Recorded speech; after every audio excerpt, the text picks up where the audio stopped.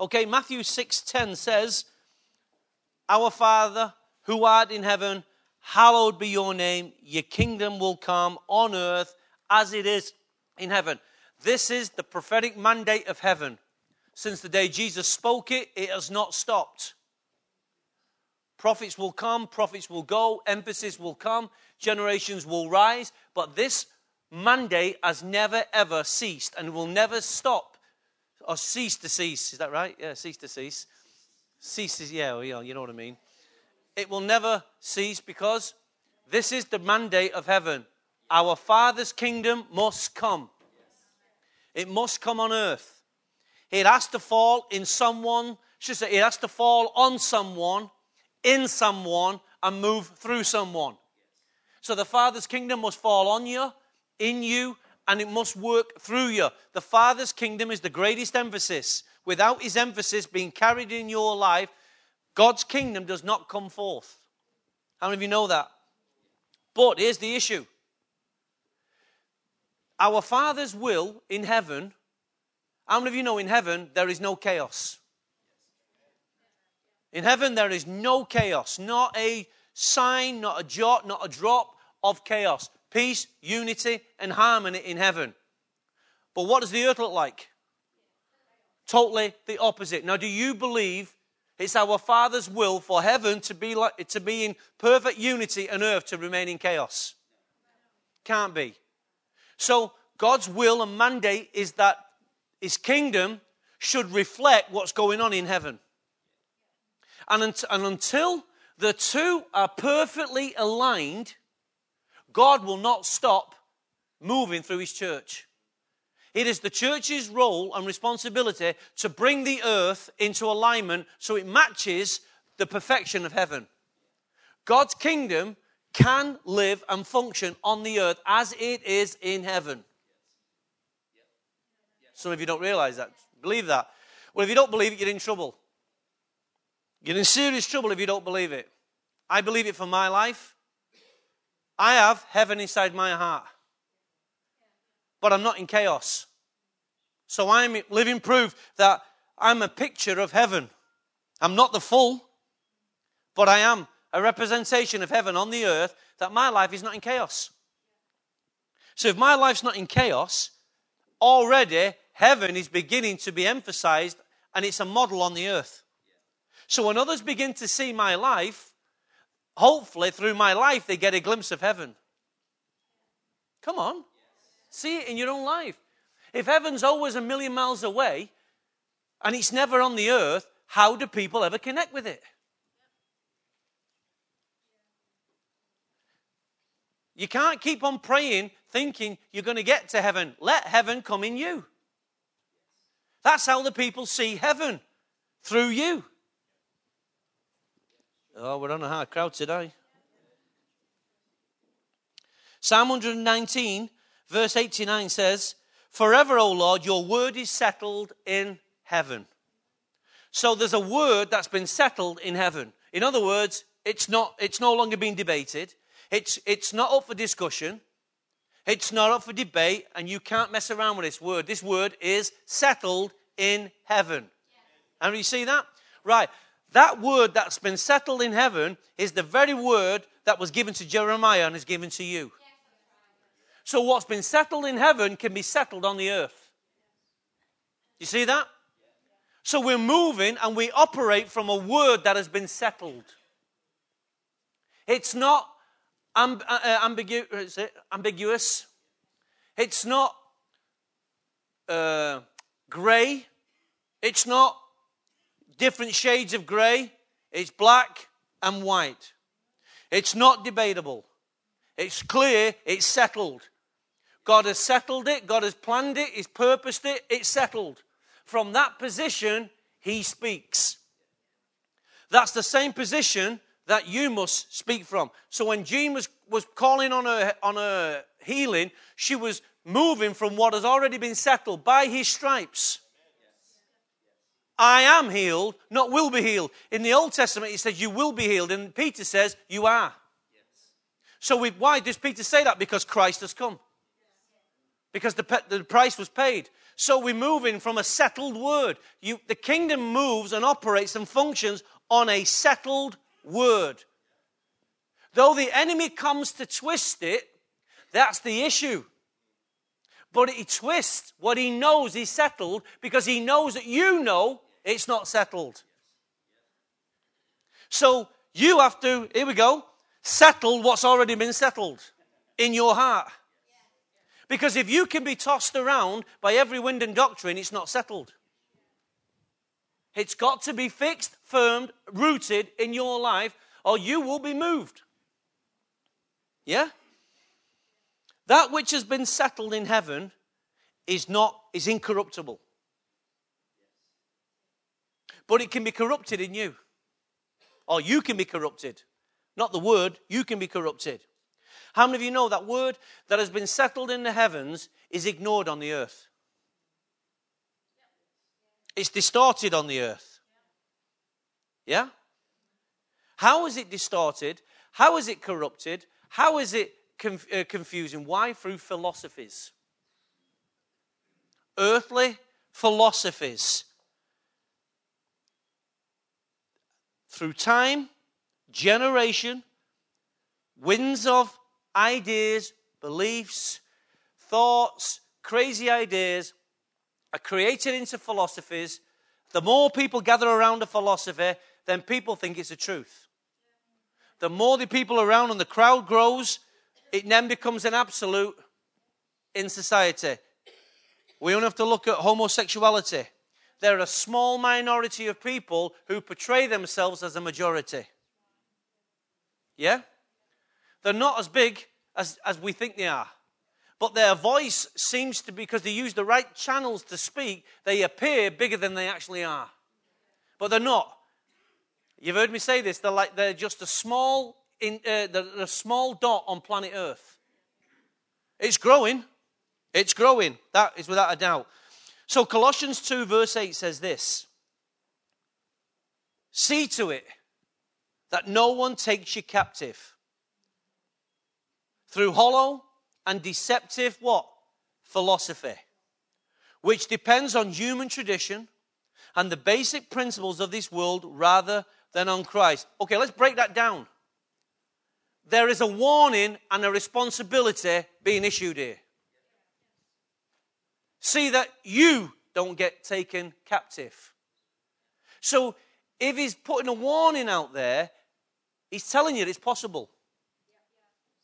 It's possible to be taken captive through hollow philosophies, through hollow doctrines, through hollow thoughts and ideals. Very, very easy. Even in a church, a few people start saying a few things, and it's so easy for you to buy in on what's being said. But it can be completely erroneous. Why? Because it's fueled by opinion. It's fueled by emotions. And there's always a key voice behind it. And it generates a fan club. That's what philosophies do. Yeah? So there's a responsibility there, that there is a possibility and a responsibility of guarding your heart, that you don't see that you're not taken into corruption or into error. Everybody see that? Because this kingdom, this word that's been settled, is up for grabs. It's settled in the heavens. There's not an issue in the heavens. But on the earth, game on. You've got to make sure that this word that's settled in the heavens is settled in you. The next question is, how? Well, through hollow and deceptive philosophies. It's hollow. In other words, it's got no substance, but it's got plenty of emotion.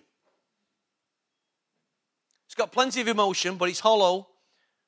Then you come to, so we see the warning responsibility. We see how through hollow, deceptive philosophy. Then we see that the philosophy. What is the philosophy? It depends on human tradition. So it's flesh and blood.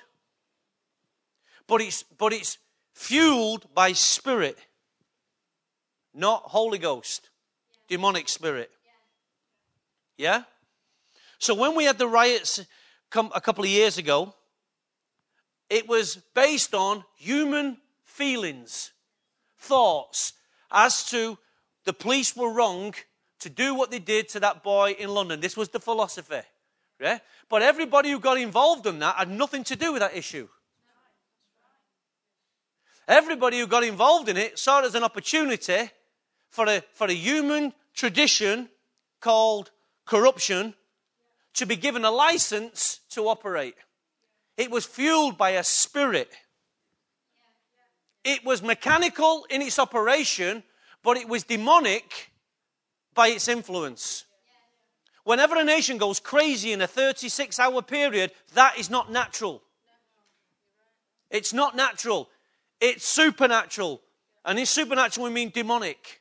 And then all of a sudden, it stops. And everyone puts the TV down and goes back to their own ways again. I think, what was they doing?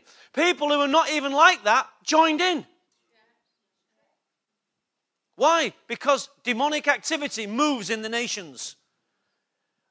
Britain went crazy. Yeah? Philosophies shape our thinking. They are patterns shaping our thinking and our behaviors. Would you not agree? So you've got sane Johnny there who looks after his family, and all of a sudden he's eating his tea, he sees that on the TV, and he goes, look at those idiots. And the next night he looks at it and goes, hey, Barbara, I think we can get a new TV out of this. All of a sudden his mind's been infiltrated by what he sees. The prevailing spirit in the air takes control. It does. Do you think Holocaust? Do you think the Holocaust wasn't worked like that? Evil operates in your midst. But how does evil operate? It works through a philosophy. It works through a tradition. It works through humanity. Yeah?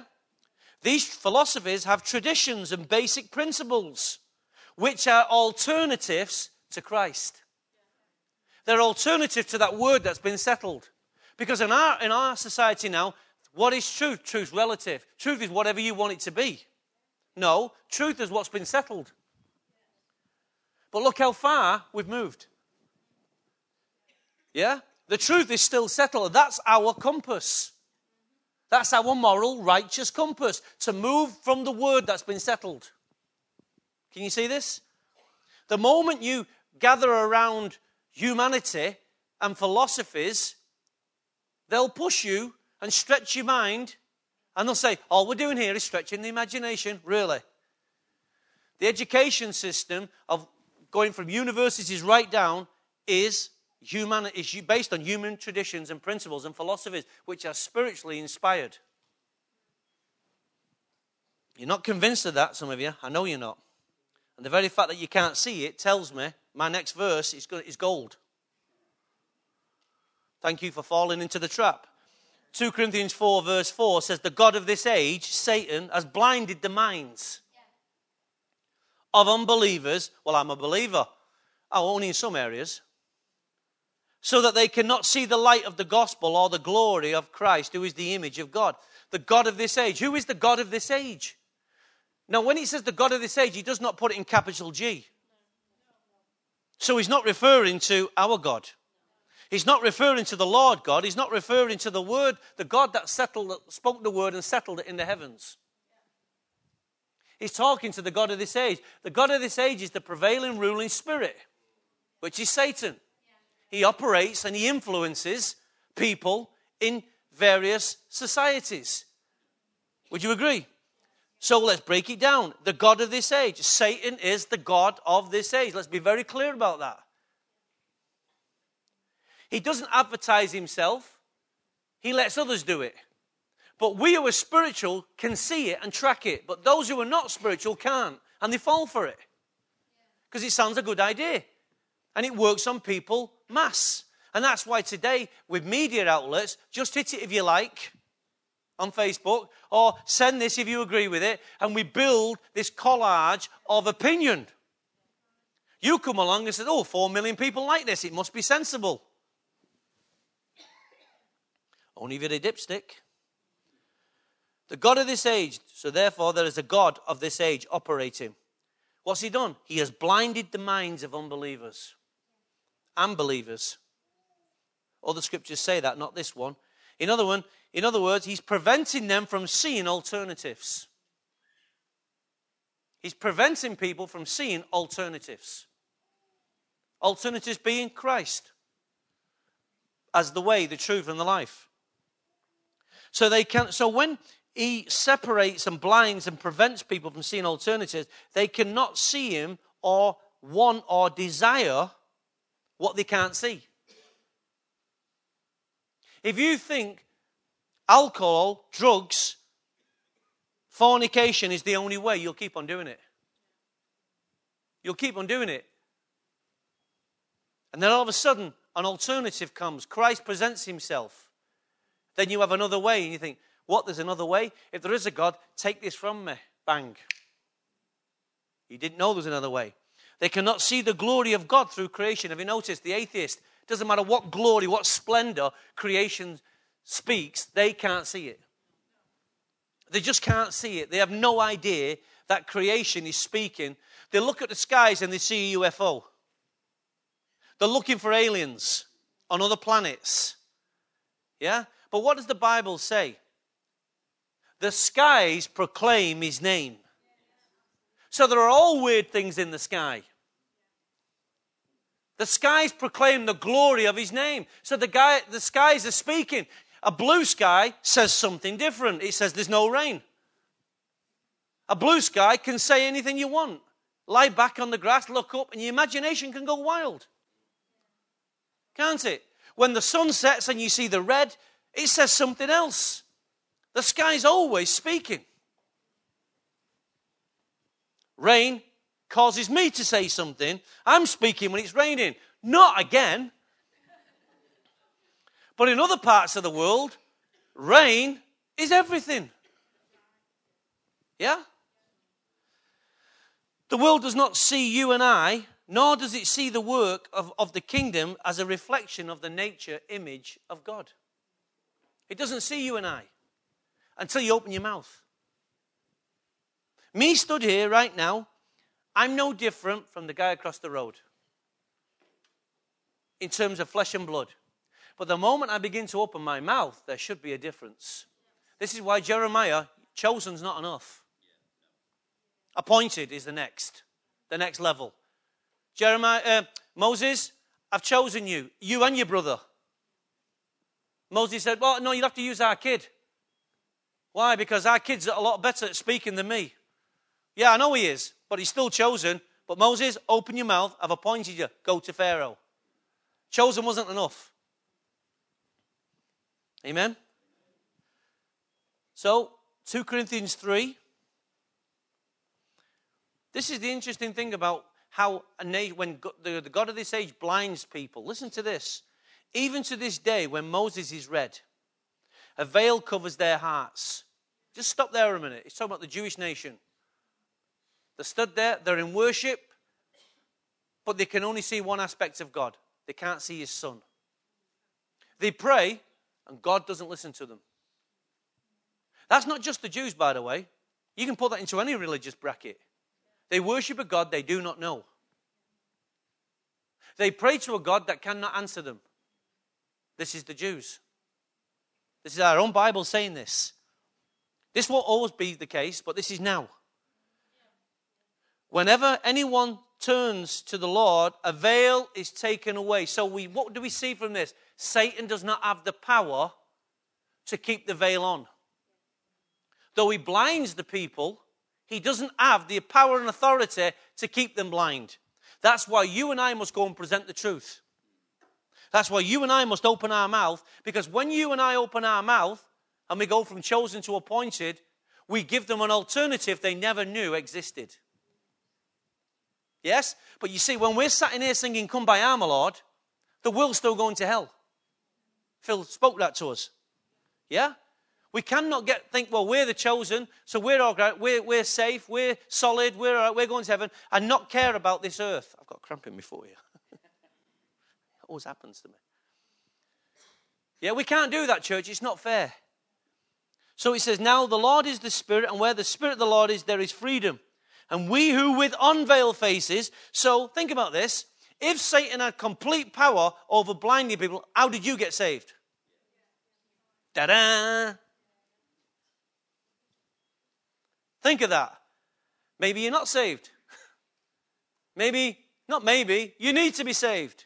Maybe you're religious and you think you're saved. Ooh. So we who with unveiled faces reflect the Lord's glory are being transformed into his likeness, an ever-increasing glory which comes from the Lord, who is the Spirit. So he just doesn't take the veil off our face. He then takes us into transformation. Yeah? So Satan doesn't have the power to keep me dark. In darkness, you should say. But guess what? As long as no one goes and points and gives them an alternative, he has. Now, we know God can sovereignly come into anyone's bedroom. We know that. But you see, some people think and have thought that there is a philosophy and a doctrine that says this. Well, then, we don't need to witness because God knows who he's chose. Are you all gone quiet now? Now, though you may not believe that, you practice that. Oh, thank you, Lord. Once I was blind, now I can see. So what do you think is more important, the philosophy or the practice? The practice. So we must not believe that we are different from those who believe we don't need to witness. We do need to witness. Scripture's full of it. See, that's the God of this age, blinding us. Yes? So John 10:10 says this. John chapter 10, verse 10. The thief comes only. So he has one purpose. He only comes to what? Steal, kill, and destroy. Kill, steal, destroy who? The world. The world. But I have come, so there's another purpose, that they may have life. And have life to the full. So what do we see here? There are two opposite forces working on the earth. Yeah? In the lives of people. Two opposite forces. One force is working to steal, kill, and destroy. Because, why? That's its nature. Let's get that very clear. That's its nature. The other force, he's working from the word that's been settled in heaven. Yes? And his purpose is to come that they may have life and have life to the full. Two different purposes. Yes? Now, both forces have a kingdom. Both forces have rule and they have territory. Both forces. Yes? Both forces have power and authority, but not the same amount. They don't have the same amount. Satan doesn't have all authority. He has measured, limited authority and power. Jesus Christ has all authority, all power, all glory, all dominion. He has it all. But he gives the little fella a bit. But the little fella portrays himself like he's got a lot. Does he not? And Christians are sat there in the church thinking he's more powerful than us. Says who? Read your Bible. Both powers have a mountain. And mountains and domains. And dominion. But one will crush the other. Yeah? The only kingdom, but only the kingdom of heaven has the power to smash all the other kingdoms, all the other authorities, all the other domains, all the other dominions, only the kingdom of God. I said only the kingdom of God. Now, it's great to know that fact, but we've got to live in the reality of that. We've got to live from that word that's been settled. That's our reference point. Our reference point is not an opinion. Our reference point is the truth. Don't let it become an opinion. Don't let it become a debatable opinion in your mind. It's got to be settled. If it's settled in heaven, it's got to be settled on the earth. Settled in your life. Choose today who you'll serve. Choose today, life or death, but choose. Settle. Settle it. Move from what's been settled. It's a lot firmer. When I know something's been settled, I can just go and move. It's been settled. Father's saying it. Father will keep on saying it. God's not going to change his mind. I operate on the word. And that's when you operate on the fixed word, you get results. Whenever you keep shifting from opinions and doubts, you never get the result. Yeah? So let's look at this little dude called Satan. his position, his identity, his shame, and his destiny is openly laid bare for us all to see.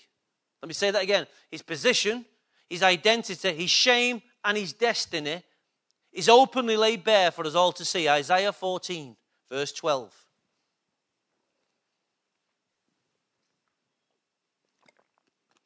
So, it doesn't have all the same power, authority, and glory as Christ. He's a defeated foe. That's settled. Okay? He is a defeated foe. His time is short. So, if you knew your time was short, you'd live to your maximum. Okay? So, how you have fallen from heaven. What a great opener. O morning star, meaning Lucifer, son of the dawn, you have been cast down to the earth. So where's his place? Earth. He's been cast out of what's been settled. You're no longer allowed in. Get out, you scuffer. Kick him down on the earth. So now he's got legal right to reign on the earth. Legal. He's been cast down there. God kicked him. He knew where he was kicking him to. He knew where he was kicking him to. Yes? You have been cast down to the earth. You who once laid low the nations. You said in your heart, I'm going to ascend to heaven. So he wanted to take over. He wanted to do the Rambo, one-man mission. I'll raise my throne above the stars of God. I'll sit enthroned on the Mount of Assembly, on the utmost heights of the sacred mountain. What's the sacred mountain? Zion. That's God's operation headquarters, Zion. That's where he operates from. That's where a scepter will come forth from Zion. Scepter's rulership. Amen? So we know, in Hebrews it says, you have come to Mount Zion, to the sacred assembly. Yeah? Where the spirits of righteous men are made perfect. So, this is where we come. He said, and I will ascend above the top of the clouds. So he always wants to be the top dog. I'll make myself like the Most High. Guess what? He wants to make himself. You are made in the image of the Most High. We don't have to make ourselves. He's done it for us. Amen? So everything that you have has been given to us. Everything he wants, he's trying to steal it. So what's his nature? He comes to kill, steal, and destroy. There's his nature. Yes? But you are brought down to the grave, to the depth of the pit. And everyone went, hey! These are those who are those who see you, stare at you, and they ponder your fate. Is this the man who shook the earth and made the kingdoms tremble? So he has power. He has the power to shake, and he has the power to make people tremble. So we see he's got power. He's a defeated foe, but he has power. But guess what? The moment you work from what's been fixed, he has no power over you. So he's not got all power. He's got limited power. And the moment you operate in the light, he's gone. Amen? So the man who made the world a desert... let's go back again. Those who see stare at you and ponder your fate. Is this the man who shook the earth and made the kingdoms tremble? The man who made the world a desert, who overthrew its cities and would not let captives go home. He will not let captives go home. So Luke says, I've come to free the captives. The Spirit of the Lord is upon me to bring truth, freedom, liberty, set free the captives. Yeah? So everything that he's doing, you've got the Spirit of God, which is a higher power, to break open what he's holding. He's got the prison cell, but you've got the key. Amen? So we see he's a defeated foe. Now we see, or as we have been seeing before I went to Malaysia, we see Satan operates in domains. Domains meaning mountains. Mountains are domains. That's it there. You'll see. We just broke down the things that govern our society, and we see there is media, government, education, economy, arts, entertainment, religion, family. Don't get caught up with 7. There can be more than that. The issue is, we see this is how Satan influences the nations. Now, most of us work for companies in those mountains. Yes? And at the top, you all work for a board. Yeah? I'm not talking about your manager now, your boss. Go beyond your boss. I'm talking about the owners of the companies, the controllers of the companies. There are CEOs sat at a table determining practices and beliefs and behavior of those companies. Yes? You are just a person who they can hire and fire tomorrow and get somebody else. They have become the pharaohs of our economy and our society. And they demand their bricks and straw to be made. And they tell you that if you don't work, we'll find somebody who does. If you don't work longer, we'll find somebody who can. If we're reducing your wages, but if you don't like it, we'll find somebody who will. So we bring in cheaper labor. These are the pharaohs that run in society. But where are they influenced from? They're influenced from the one who wants to ascend to the most high place. Yes? Now, when you get obstacles in your company, you've got to see it as a much bigger issue than just you having an issue with your boss. You've got to see that spiritual forces are running and infiltrating our society. So every war that you fight is not what? Come on, fill in the gaps. It's not flesh and... What is it?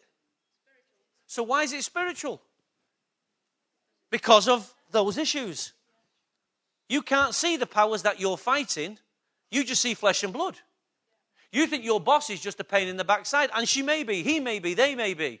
The point is, there are spiritual forces trying to govern our society. Come on. You've got to see it. But we, as the kingdom, also are in those mountains. We're working in those places. So, if you're in government, you've got to find the Word of God to be able to maneuver your way to affect policies. Come on. You all say you want a Christian Prime Minister. Why? Just because you've got a Christian who's a Prime Minister. What do you want him to do? You want him to affect policies that makes your nation a clean, righteous nation. That's policy. So we need people who can get into that domain of government and politics to affect. We need people who can go into the business sector. Why? Because there's greed. There's corruption. Go and look at go and look at Nigeria. Go and look at Nigeria. Go and look at Russia. Go and look at America. Go and look at Britain. Wherever there's money, there's corruption. Because money appeals to the greed. There are demonic forces taking rice off one person. Have you noticed? Economies seem to take more and more away from you. So we need good, godly men who can go into those systems. And when I say good, godly men, you just being light, salt and light where you are. You may never get a chance to change a policy, but you can change your workplace. You can change your street. You can change your family. You start where you are. You must start where you are because you must work from that word that's been settled. Start from there. You can change your hospital ward. Policy won't let you lay hands on the sick, but it doesn't stop you talking. You may have to find a way how to do it. You've got to find wisdom and tact. It's not just going to work that makes you salt and light. It's opening your mouth. It's how you act. Sometimes it's when you don't open your mouth. When everyone else is talking, you keep your mouth shut. That shows a righteousness and a wisdom. Amen? See, what I love about God is this. He set the whole thing up. And he allows Satan to think that Satan's getting the upper hand. But every move that Satan makes, take a step back, God has already settled on a predestined plan. It's been settled. So, Satan is a program that's running in a much bigger settled program. Okay? And Satan doing what he's doing can never outmaneuver God. Why? Because God's always working for what's been settled. He knows his next move, but you don't. But if you move from what's been settled, you too can outwit the enemy. Scripture says it. We're not ignorant. Why we're not ignorant? Because we can move on this. We can stand on the side that knows his next move. Think about this. And I love the fact that God, you know, in the Pinocchio, you all know Pinocchio. You all seen the movie Pinocchio. Geppetto, is that his name? Geppetto. Geppetto he created Pinocchio, right? So he's the puppet master. God is Satan's puppet master. The people of the earth are Satan's puppet master. But anytime God comes along through you with the truth and the light, you just cut your strings. Just cut your strings. Because what they're held, if Phil's not a believer and he's held captive, I come along with the truth, cuts the strings, he's free. Simple as that. You just don't want Satan to become your puppet master. He has his own puppeteers. Satan has his own puppeteers. He has his own allies who are going to play a major role in the grand scheme of things. Do you know that? Satan has key allies that he will use, but God has already, Satan thinks he's going to use them so he can get victory. No, God's already moving from what's settled. Let's look at these characters for a minute. In Revelation chapter 19, 20, look at this dude up here.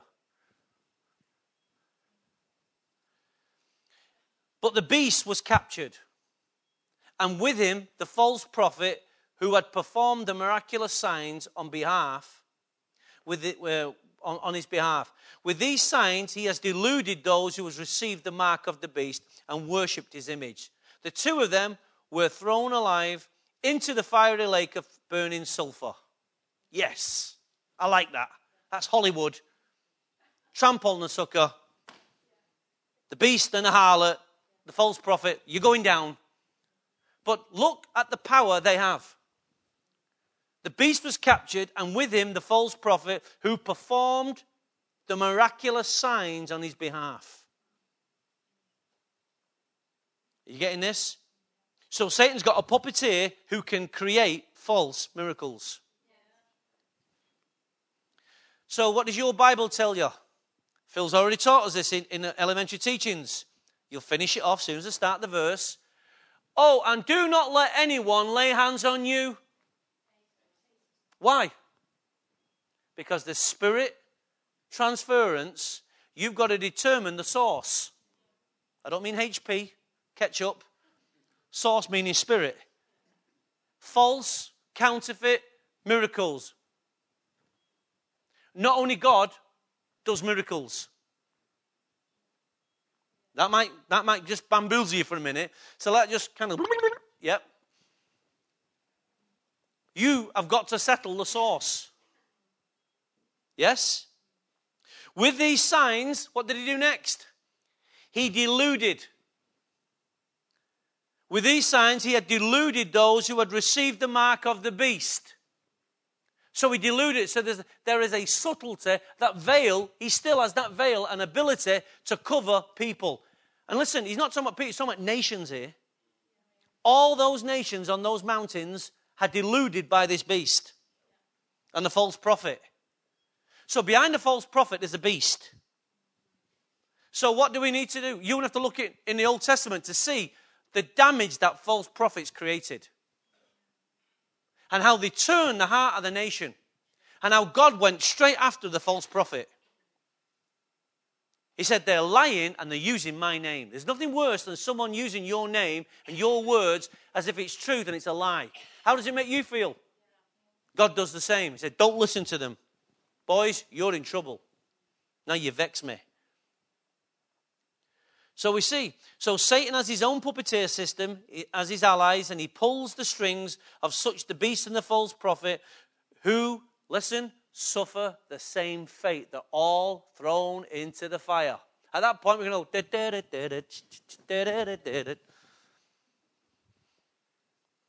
This is his end. He's open. The Bible's showing us his end. His shame, his guilt. He's gone. But listen, we're talking about the end. We've also got to work in we've all got to work in the middle part. That's where the kingdom's got to advance. I'll get to that in a minute. Look how the harlot, the beast, or the harlot prostitute deludes and seduces the nations and the domains, mountains. Listen to this. Revelation chapter 17, 1. Look how the harlot beast or the harlot prostitute deludes and seduces the nations and the mount or the domain mountains. Revelation chapter 17 verse 1. One of the 7 angels who had the 7 bowls came and said to me, come, and I will show you the punishment of the great prostitute, who sits on many waters. With her kings of the earth committed adultery, and inhabitants of the earth were intoxicated with the wine of the adulteress. So she sits on many waters. What's the waters referring to in Scripture? Nations. She sits on the nations. Nations are being influenced by this woman, by this harlot, this prostitute. She entices them. Can you imagine that? She entices them. Yes? And so the nations commit adultery with her. Wow. And the inhabitants of the earth were intoxicated. The people. So she intoxicates the nations. She gets the government officials. And through their philosophies, they put that down to the people. And the whole people are taken in by this woman. It starts from the mountains. The government officials or the heads of the mountains, they affect the people. And the people are taken. Think about it. This is key. Let's go to verse 3. The angel carried me away in the spirit into the desert. There I saw the woman sitting on a scarlet beast and was covered with blasphemous names. Look at her. Look at the picture. She's got gold. She's got jewels. She looks seducing. She has to be seductive so that people will buy into her. So you can be deluded. Yes? She's covered with blasphemous names and 7 heads and 10 horns. The woman was dressed in purple and scarlet, their royal colours. Those royal purple and scarlet predict beauty.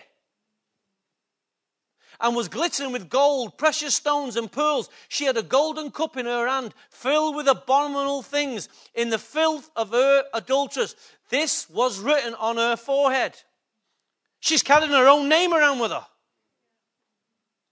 And yet the nations still fall for it. Wow. Wow. Let's go to verse 6. And I saw that woman was drunk with the blood of the saints. She's not only intoxicated the people of the earth, but she's taken the lives of the saints. Wow.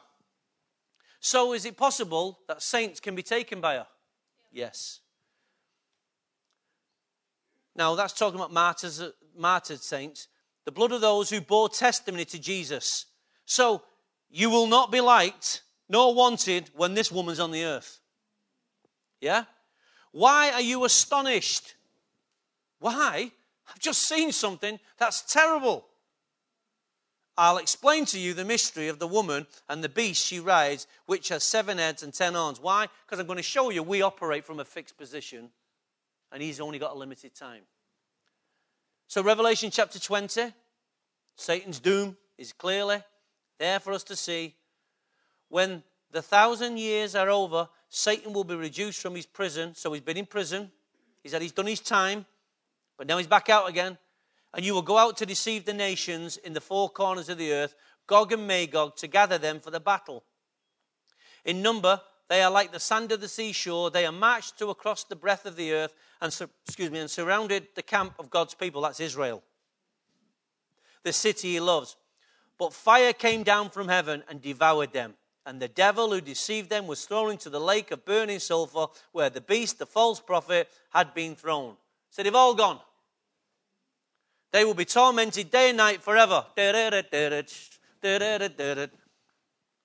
good to know that they don't have total authority. They have limited authority. But you have total authority. Yeah?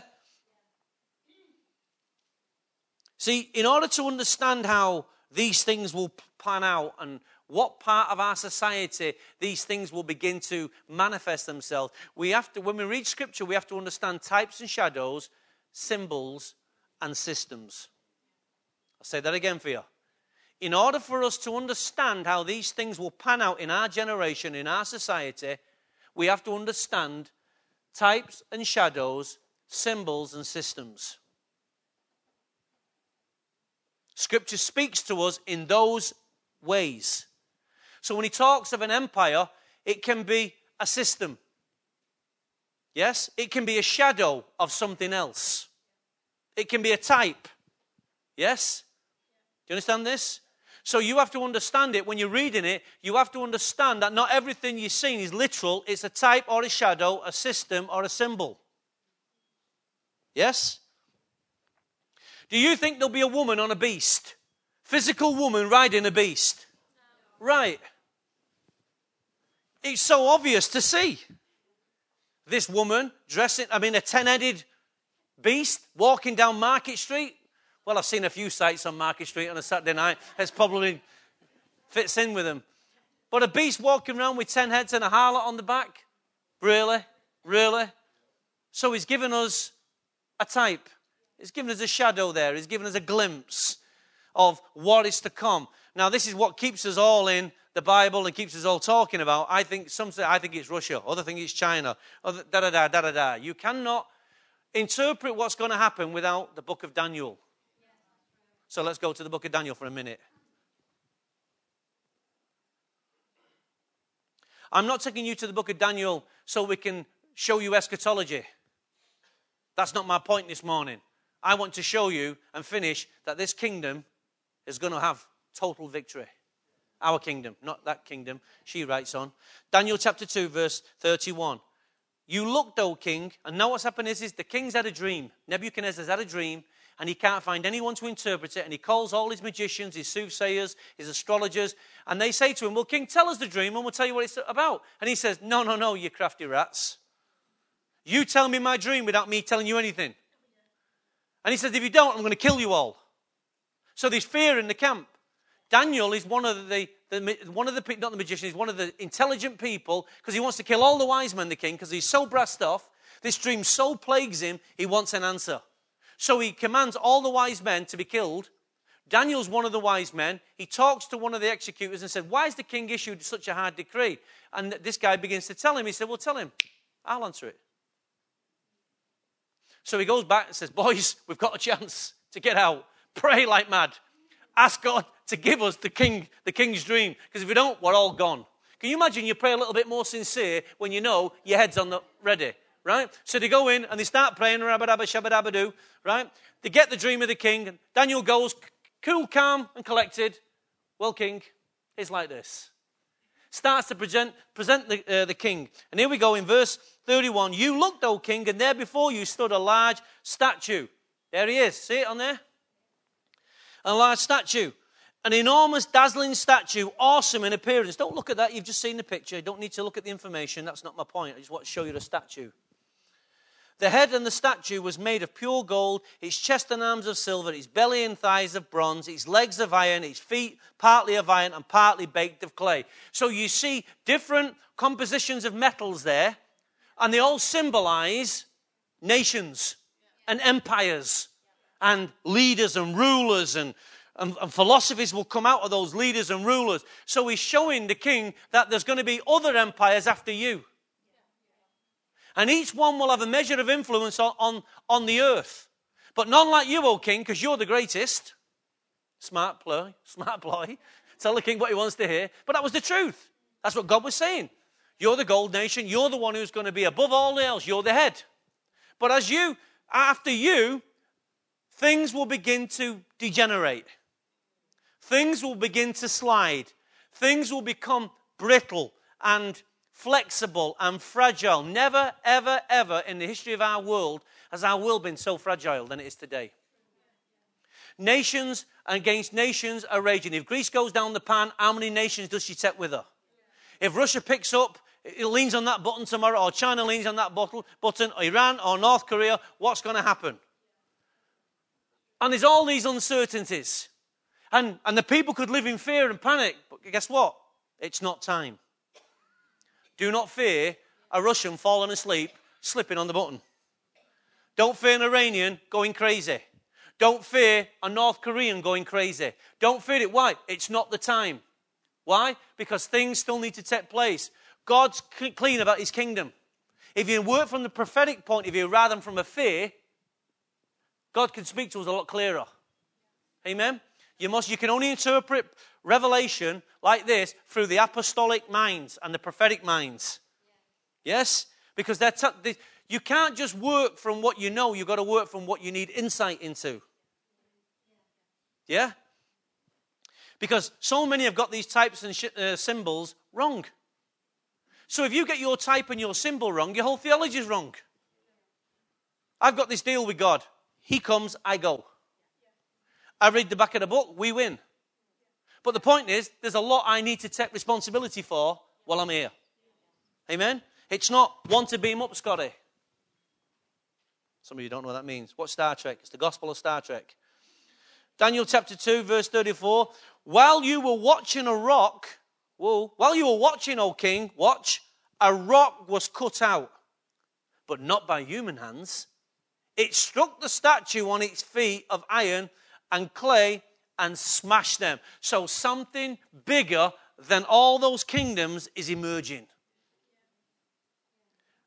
Nebuchadnezzar is having a dream here, and he's seen all these things, and Daniel's explained to him the kingdoms, but then, the best is saved to last. A kingdom begins to emerge that's cut out of the stone, but not by any human hand. The kingdom of heaven is beginning to emerge, and he's beginning to see this. Now look at this kingdom for a minute. The iron and the clay, the bronze, the silver, the gold was broken to pieces at the same time and became like chaff on the threshing floor. This is Daniel explained in the dream, in the summer. The wind swept them away. What did the wind do? It swept all the statue away. Yes? Without leaving a trace. But the rock that was struck the statue became a huge mountain.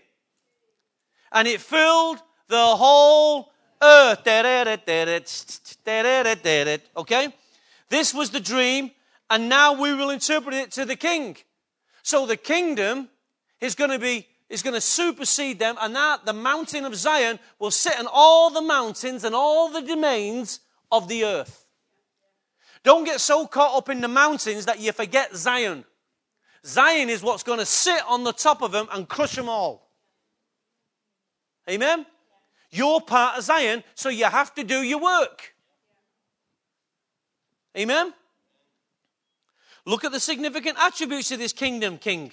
The rock that was struck the statue became a huge mountain in the kingdom of God, which is Zion. The rock stone cut from heaven struck the statue and crushed the feet. Once your feet have gone, you're wayward. He didn't go for the head first, he crushed the feet. Amen? The stone became a mountain. A stone became a mountain. The kingdom has capacity to grow.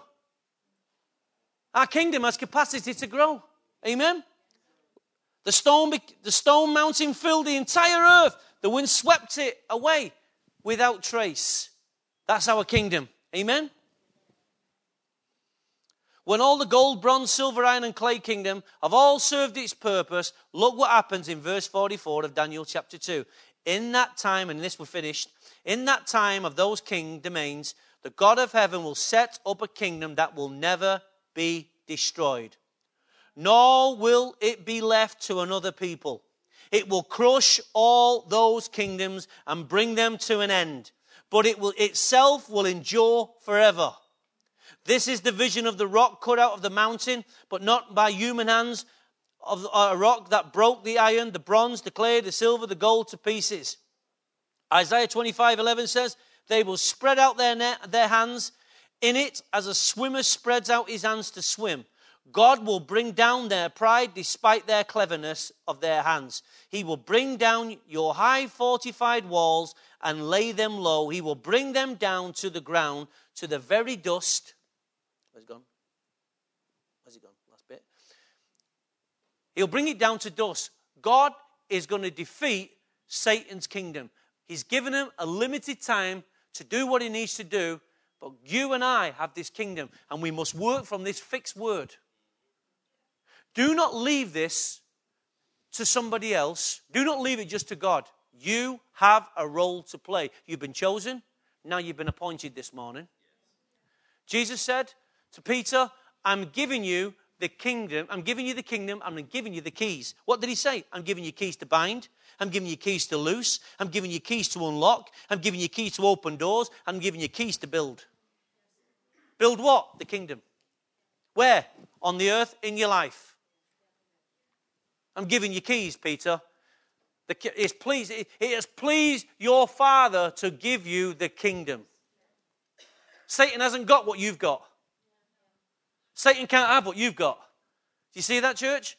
He can't have what you've got.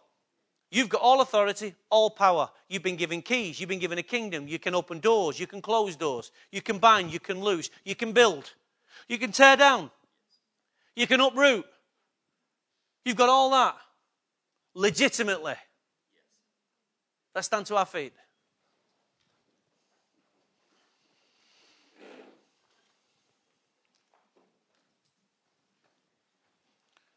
This morning, you've got to take this word that you've been appointed to the next level.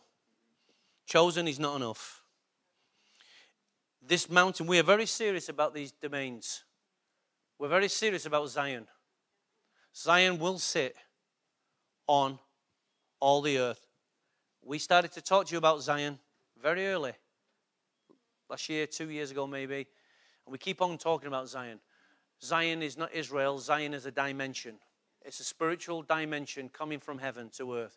Living the days of heaven here on the earth. That's why we put our banner on there.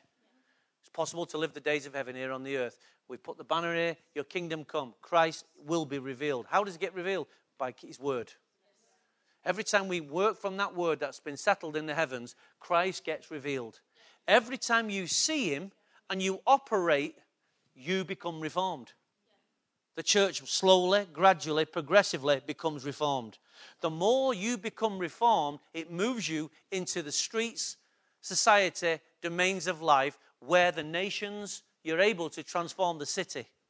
A church can do that, but that will never happen until Christ is revealed. So our purpose in this house is to keep revealing Christ to you through the prophetic dimension. To build the Christ through the teaching emphasis.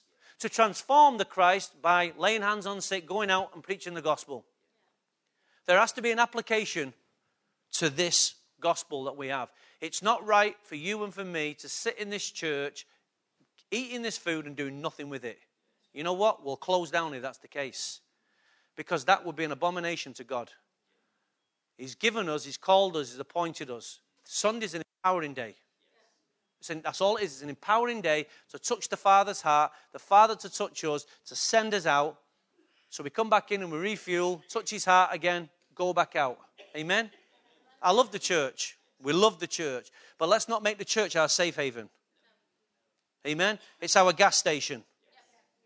It's where we get fueled to go back out. Amen? It's our feeding station. But it's not our hotel. So Father, right now, put your hand on your heart and say, Lord, I'm moving to stage. I'm going from chosen to appointed. You don't have to say it to me. Just say it in your own heart. I'm going to work from that word that's been fixed in the heavens. That is the anchor. That is my hope. I'll work so I will find out. I will search. I will study. I will pray. I will seek you for you to reveal to me more and more that word that has been settled.